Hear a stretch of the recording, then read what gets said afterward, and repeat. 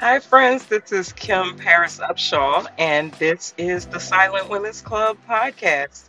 Today is Wednesday, April 24th, 2019, and today I want to talk about questions. This is a chapter in my book, Sunshine and Daniel Seeking Grace in Lost Motherhood, and I talk about in the book questions at the doctor's office.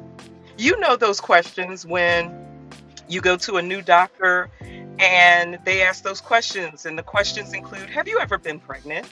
How many pregnancies? How many children do you have? You sit there and you think, do I really have to deal with this right now? And then you have to consider and determine quickly whether you're going to answer the question. And if you're going to answer it, are you going to be truthful? Let's just be honest.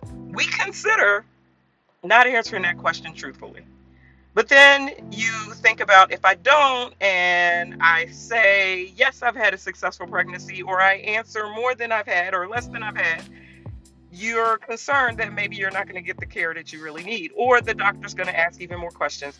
And the only thing worse than the questions at the doctor's office and medical staff or nursing staff or front office desk staff who are uncaring and not compassionate, the only thing worse than that is when you run into people you haven't seen in a long time, and they ask you, do you have any children?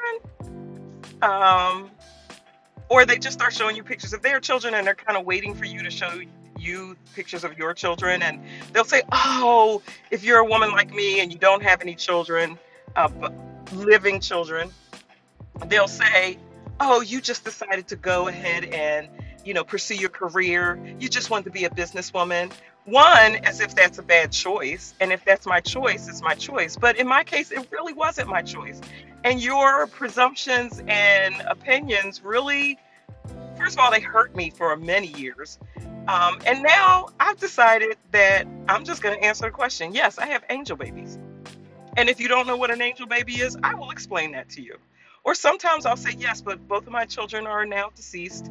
And they're no longer with me in body, but they're here in spirit. That usually ends all the questions. And that's not why I do it. I do it to honor my children, to honor Sunshine, and to honor Daniel. But those questions can really put you under and can really make you think about, one, how do I answer? And two, what does that say about me as a woman? What does that say about me as a mother?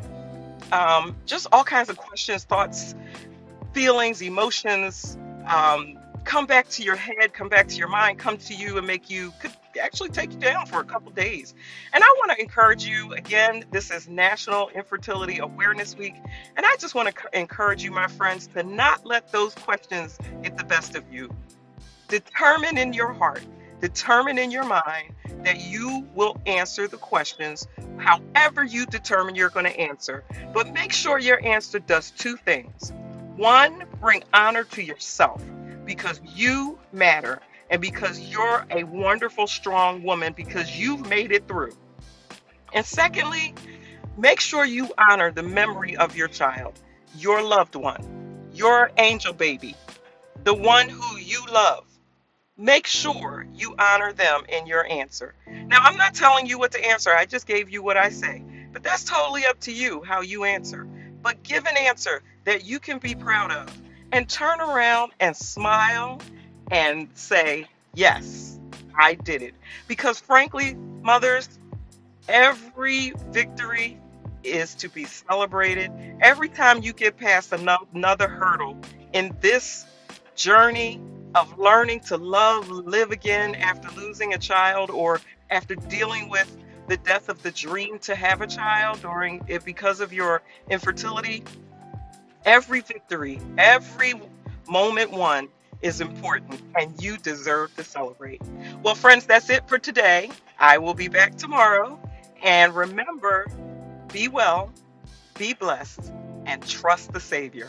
This is Kim Paris Upshaw, and this is the Silent Women's Club. Take care.